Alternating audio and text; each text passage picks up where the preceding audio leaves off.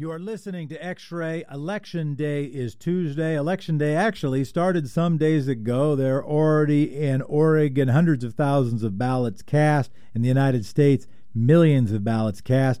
On the air right now, longtime Congressman from Oregon, Peter DeFazio. Representative, thank you so much for joining us. Hey, Jefferson, thanks. I appreciate the opportunity to talk to folks in Portland. It's an unusual election. Portland TV only covers 20% of my district, Lynn County, or Red County, a tiny bit of Benton.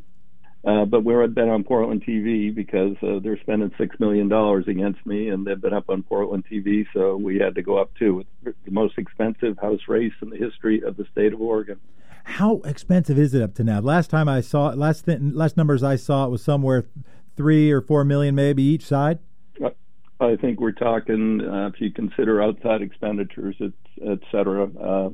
He's got some super PACs, NRA, and others putting in money on his side, Right to Life, and that's going to be well over $10 million. Holy mackerel. And I have to say, I've seen the ads here in Portland. My wife and I commented, wow, don't usually see ads from your congressional district. I remember when I was at University of Oregon seeing Peter DeFazio ads, but it's been less frequent now. Were you surprised? Have you been surprised by this particular campaign and this particular candidate? No, they chose him very early on. They've targeted me since January of 19. They cleared the field for him. They got my perpetual crazy opponent, Art Robinson, out of the race. Scarlatos met with him, asked him to get out. Art refused, and then the Republicans said, well, we'll buy you a state Senate seat in Josephine County. And they did. So woe betide our state Senate. Art Robinson is the new state senator representing Josephine County. And then there was an even crazier batshit crazy woman in there, Jo Rae Perkins. And they were worried about her even. So they gave her money to run against Merkley. They cleared the field for this guy. He has a profile. They've been doing this around the country. Military profile, absolutely no public service, actually no employment record except for one job at Costco and Dancing with the Stars, and he lists himself as an actor-investor. And they've tried to keep him off of legitimate media and only on right-wing stuff. But then they run ads on the legitimate media contradicting what he says on right-wing media. So it's a new pattern. I was interviewed by a Washington Post reporter about this. He was trying to put together a story on it. So what you're saying, the dynamic is when anybody who's going to ask him a question, anybody where there's going to have some back and forth accountability sort of dialogue, he limits that to a Breitbart or a Fox News brand of media, but then uses that. Oh, yeah. Go ahead. They put him on Fox a lot. Yeah, no, he's refused. For instance, he came out against any additional COVID relief. He's teamed up with Ted Cruz, who's blocking it in the Senate. Ted Cruz has given him $100,000.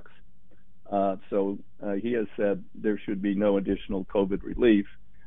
And that's on tape from the Eugene Rotary. And then he tried to back off on that. He said there should be no minimum wage, and then he tried to say, well, I just meant there shouldn't be a federal minimum wage. I didn't mean Oregon. I love Oregon's minimum wage, except he said no, the government should not set a minimum wage. It should be up to business and industry, and on and on and on. Repeal the Affordable Care Act, repeal Roe v. Wade, but he won't repeat any of that on legitimate media. We're having to put it in ads. And then he stays on right-wing media, but he uses that to raise money to communicate with everybody else. But that communication is, of course, decidedly one way. Well, the Trumps have brought in most of the money. They love him. Every time he asks for money, Donald Trump Jr. and Eric Trump retweet to their 92 million followers and say, send this American hero money. And the checks pour in, tens of thousands of checks, actually. And so you can say, I just get small contributions. Yeah, all solicited by Donald Trump. What are the other dynamics? You're looking at your race. What are some of the most important dynamics people should be aware of, in addition to the one we've just been talking about? Well, I mean, a lot of people in Portland, even people in South Eugene, don't have a clue about this district. Hillary won it by 552 votes. And and it is. I have 7 counties, and 4 are deep red, 1 is red, and 2 are blue in the urban areas, and then purple in the non-urban areas. So it's a tough district. I don't tell people anything different on any media. I've gotten a long way by being honest with folks and saying, no, this is what I'm going to do. They're attacking me mostly on co-sponsoring the Green New Deal.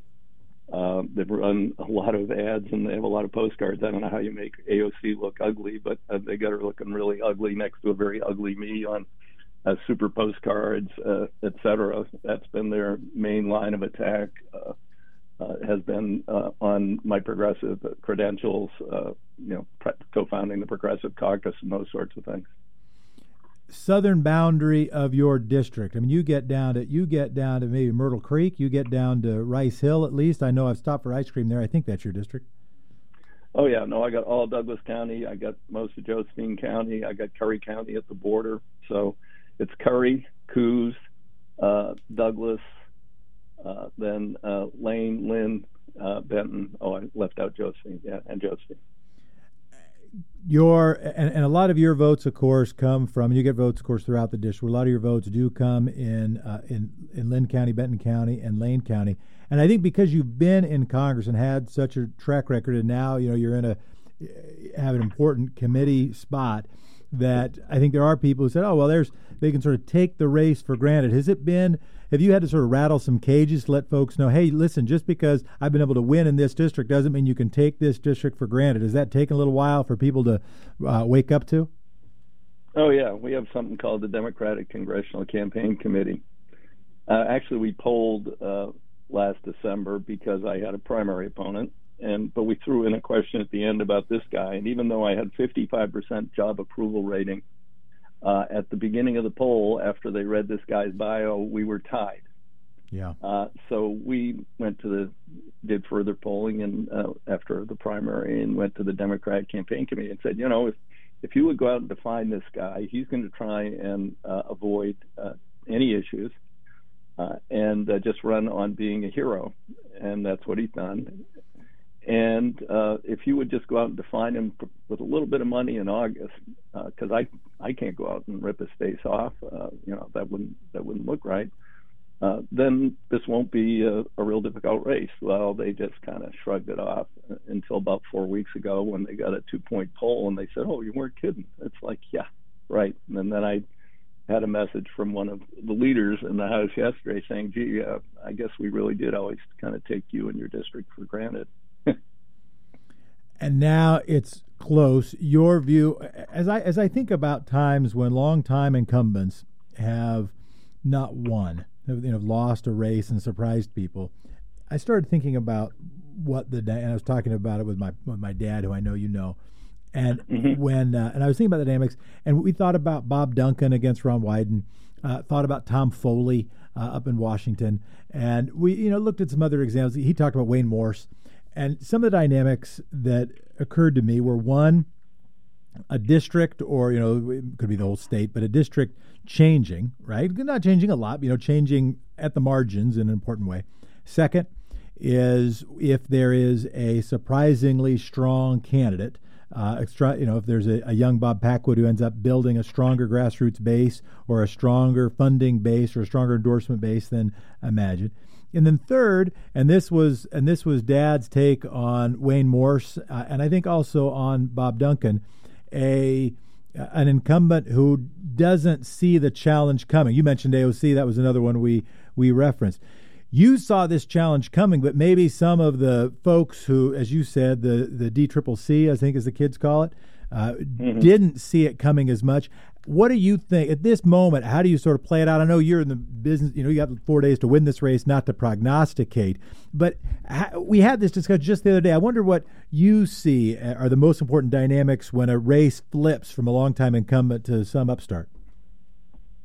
Well, in the case of Tom Foley, I remember being in whip meetings with him, and he would start carrying on about what the New York Times said today, and I would just think, Tom, there's nobody in your district reads the New York Times.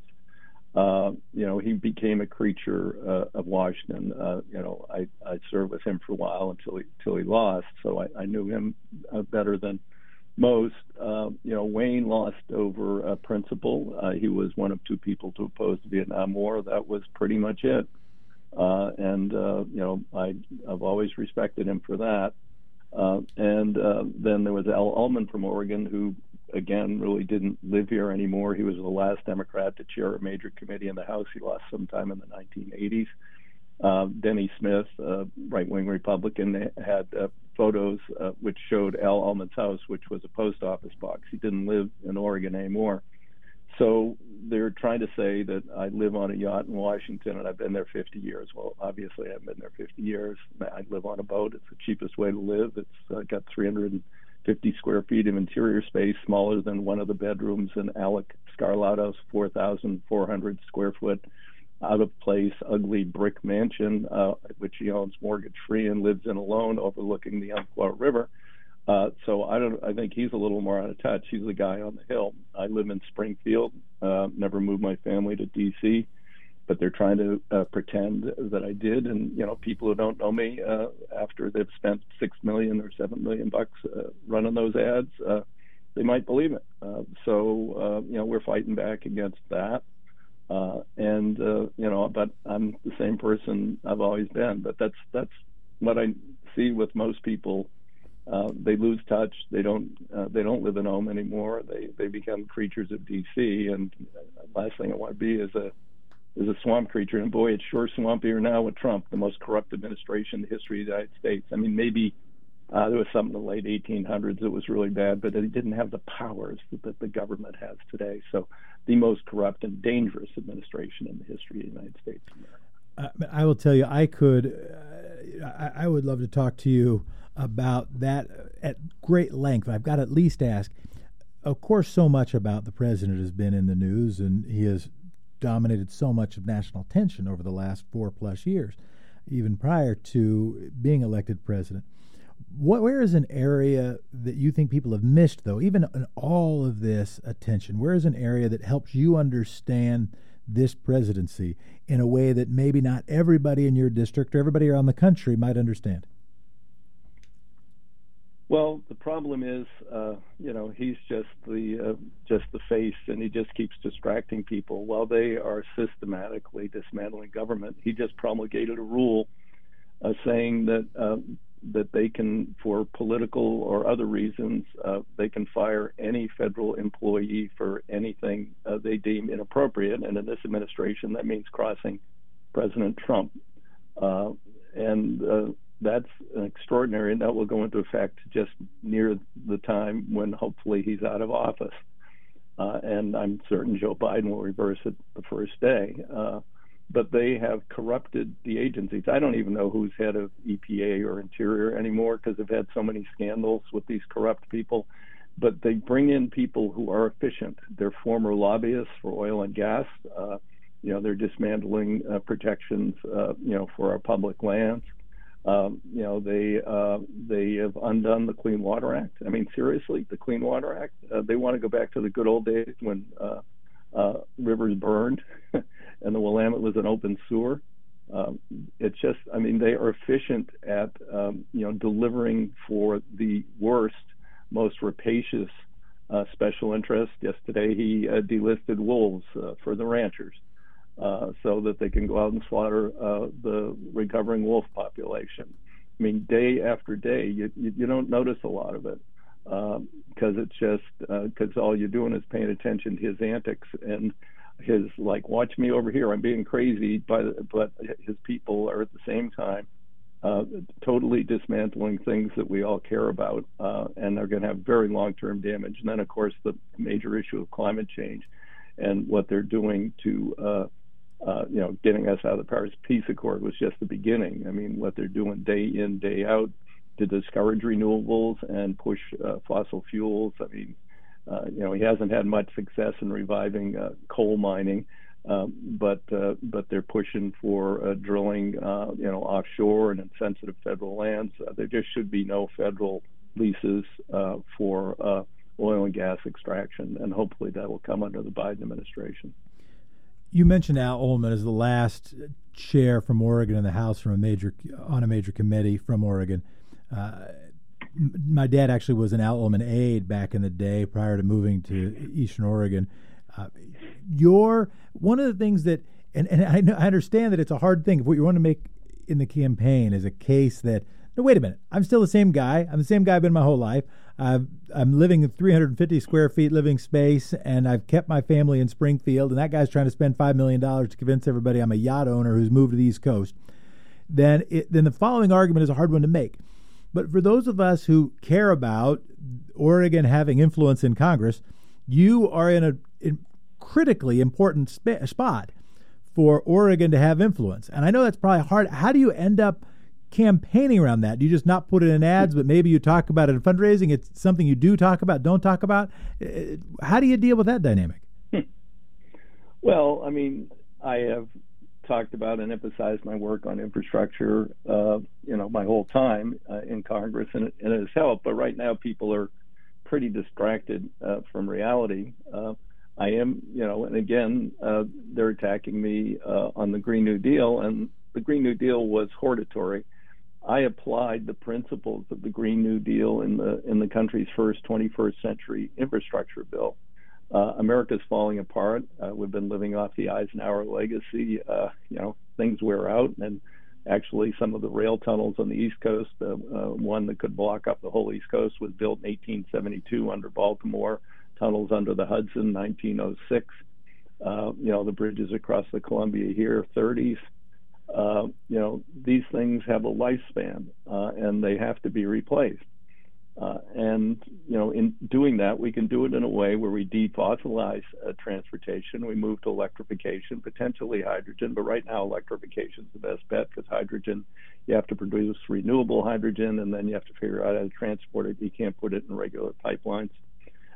But electrification we can do, and my bill pushes us in a big way toward electrifying the National Highway Network. I mean, Tesla's built an 80,000-pound truck electric, and Volvo, Daimler-Benz, and Freightliner are building them now, but there's no place to charge them. And people who own electric cars, if you know anybody, they have something called range anxiety. There aren't adequate charging infrastructure for people to have electric cars. And so we're going to take care of that. We need a huge investment in transit. Existing transit, we need to spend $100 billion to bring it up to a state of good repair, let alone build out new transit options for people. I do those things, and as we rebuild it, we're going to rebuild it resilient to climate change, severe weather events out of here to earthquakes. They've actually invented carbon negative concrete. Right now, concrete produces 7% of our carbon pollution. They haven't. We now just visited a company in my district that is beginning to experiment with a carbon negative concrete. They actually encapsulate carbon in the production of the concrete. And so I'm going to encourage all those things, and we're going to create millions of jobs, but they're just attacking me on it, always for the Green New Deal. It's going to destroy America and jobs. I was on with the electrical workers, and they're saying, well, hey, what's this with you and the Green New Deal? And after I explained it to them, and I said, what we're going to do to electrify the National Highway Network, they're like, whoa, that's not bad. We're going to have a lot more apprentices. I'm like, yeah, you're going to need a lot more apprentices. So, but it's hard to explain that stuff, Jefferson, in the daily context of the campaign. Jim Weaver just passed. You were his aide. For people who don't know Jim Weaver, he represented, roughly speaking, your congressional district. I mean, lines have changed a little bit since then. Passed away at the age of 93. I have to imagine that was, this is a relationship of yours, right? I mean, this is not merely a colleague. And I'm wondering if you have any remembrance you want to offer, or any perspective that people should understand for those of us who care about Oregon history. Oh, Jim was a mentor. I worked for him in the district office for a couple of years, and then I wanted to go back to D.C. and it just really opened my eyes. That was what really got me on this path. Being in D.C., watching Jim, he was calling him out on things. He did a major wilderness bill at a time when this district was totally timber dependent. It's still in the southern part heavily timber dependent. I remember the demonstrations and the log trucks circling the Lane County Courthouse where it was holding a town hall meeting. You couldn't hear anything inside because they're, using their Jake brakes and blasting their horns and that. He opposed the Washington Public Power Supply System, the 5 nuclear plants in Washington State that became a huge scandal that ultimately I brought to a halt by filing a citizen's lawsuit here in Springfield. But I was inspired to do that by Jim. He was an amazing figure. Came from the reform class, the Watergate class, anti-Vietnam War. Even though he had been in the military at the end of the war, so he was kind of like he was certainly a political father figure to me, and we're going to have to get everybody together on a Zoom call and drink and tell stories about Jim. Those of us who worked for him, there are a lot of great stories. Your district, and I had a chance to sit down with him when he was alive. When I was in Eugene, I guess I wasn't living in Eugene at the time. It was when we were doing the bus project, and he, I still cherish the memory. And he was, I didn't know him well, but we had, but he offered. I remember one of the things he wrote a book. I think was it called Half and Half. His hypothesis was that basically about half the people are compassionate in how they vote and think. And half the people, I forget, frankly, the adjective he used. I don't remember if it was a colorful adjective or otherwise. But the other half of the people are less so. Was that a theory he discussed with you? Oh yeah, Jim. At some great length, we talked about it. It's kind of it's been a while since I do remember the book. That's about 20 years ago now. I can't really recall the whole theory. It was more elaborate than that, but he's pretty much called on the future polarization of the country, and he always worried about the rise of fascism. We're seeing that now with these right-wing militia groups and Donald Trump encouraging them, and a would-be authoritarian leader. The stuff he was talking about 30 years ago, the worst things that he would talk about, he was right on. Your district, your congressional district, I think is the most interesting in the state. Right now, it's the most important in the state. I also think it's the most interesting district in the state because of its ideological and geographic diversity, and that you have managed to be elected in that district for 34 years. Is a testament to a bunch of things, and I'm sure you get asked questions like this at a number of times. So you've got to somehow pull off winning college kids at U of O and OSU, and not get your tail totally handed to you in Roseburg. Some of that I know is your take is, well, I just do kind of what I do, and I try to be the person I've always been. But what do you think for people who are trying to understand how do we find a midpoint in our politics, but how do we find a more progressive, populist movement that can bring together geographically disparate regions? Well, what we got going on now with this guy, Trump, is a faux populist movement, false populist movement. Pretending people are really hurting out there. A lot of people used to vote for Democrats. I mean, there was a great article in the New York Times last week or 2 weeks ago about this woman reporter who's been tracking the Rust Belt for 20 some odd years. And I mean, the Clintons and, free trade, NAFTA, MFN for China, all that, put these people out of work. And in my district, because of environmental restrictions, because of mill modernization. I mean, a big sawmill 30 years ago employed 300-400 people. Today, I have, what sawmills are left employ 50 people, and they're clean. The floors are clean, and it's a whole different industry. And they're hurting. They're worried about themselves, their kids, the future, and you've got to address those needs and those concerns. And that means, bringing jobs back home. I voted against every single free trade agreement. That gets me a long way. And taking on the powers that are screwing people. I'll give an example of how you can do this bipartisan. Just whenever we were last in session, 5 weeks ago, 4 weeks ago, I can't remember, I offered a bill to take away the antitrust immunity of the health insurance industry. Only professional baseball and health insurance, well, insurance, all insurance, have antitrust immunity. And it was brought up under something called suspension of the rules. It requires a 2/3 vote. It got a unanimous vote in the most bitter partisan Congress in the history of the United States. I got a unanimous vote to take away antitrust immunity from health insurance because, there were certainly Republicans who didn't want to vote that way, but they knew their constituents wouldn't like it if they said, oh, it's okay that they collude to drive up your premium prices or to exclude your coverage. And all the things they'll be able to do again if the ACA is repealed by the Supreme Court before we can restore it in Congress. A lot of people are going to be hurt. So there are issues that can bridge the gap. I think my tax on Wall Street, which is now going to be implemented in Europe, or was before the pandemic. I don't know where they are on the progress on that. Bringing back a transaction tax that we had from 1916 to 66, built the greatest country on earth. Why do people who are useless, the Bob Merces of the world, who spent $1 million against me in one campaign, hedge fund billionaire who front runs the market with algorithms, he's a mathematician, and makes billions of dollars and makes stock trades more expensive for pension funds or individual investors. People hate those people, but we haven't taken them on enough.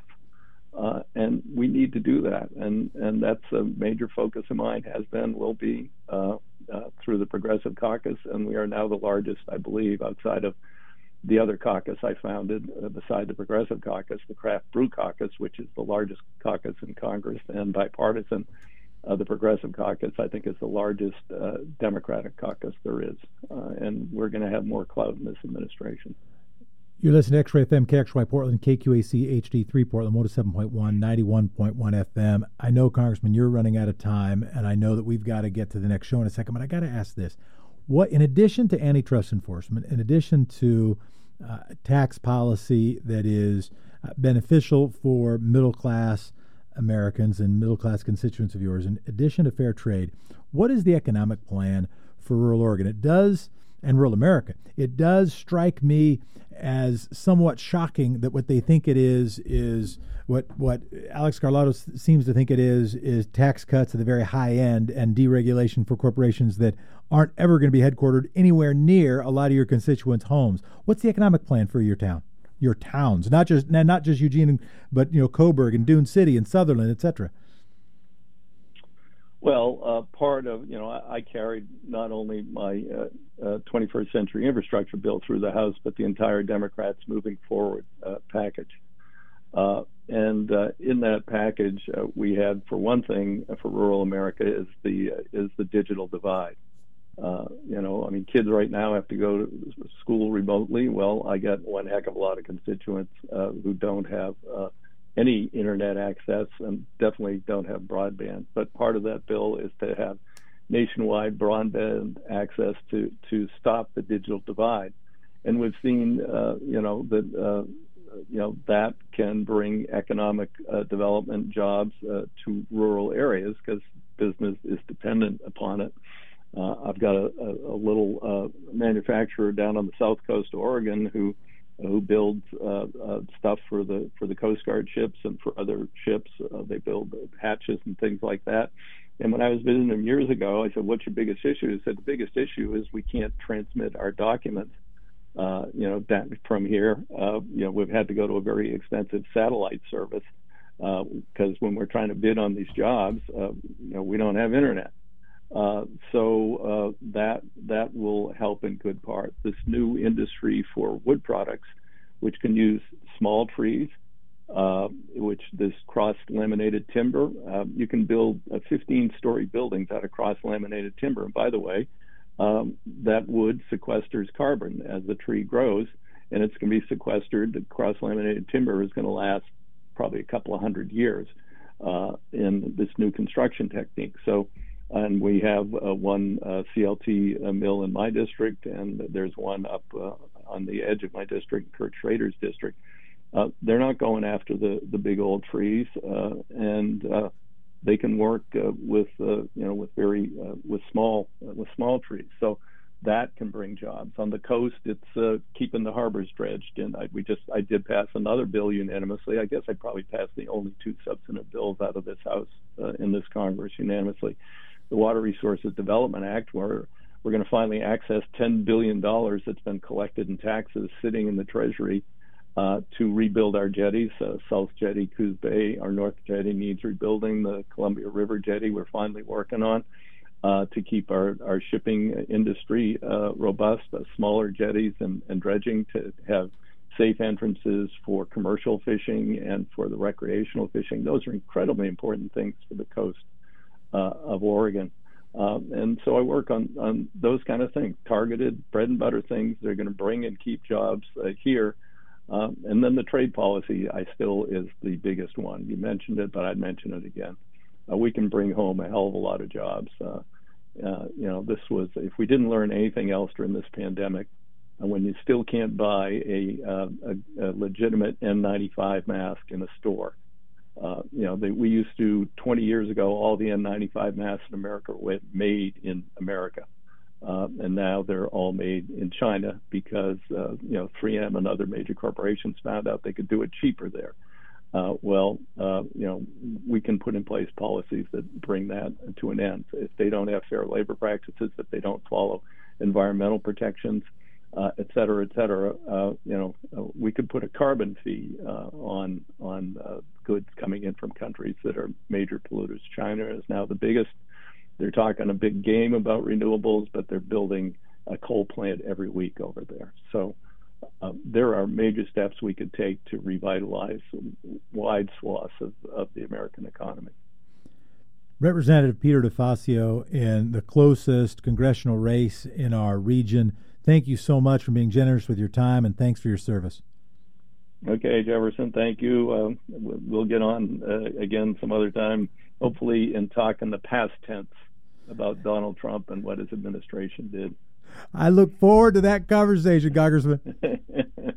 Okay. Be well and good luck to you. Okay, thanks. Bye.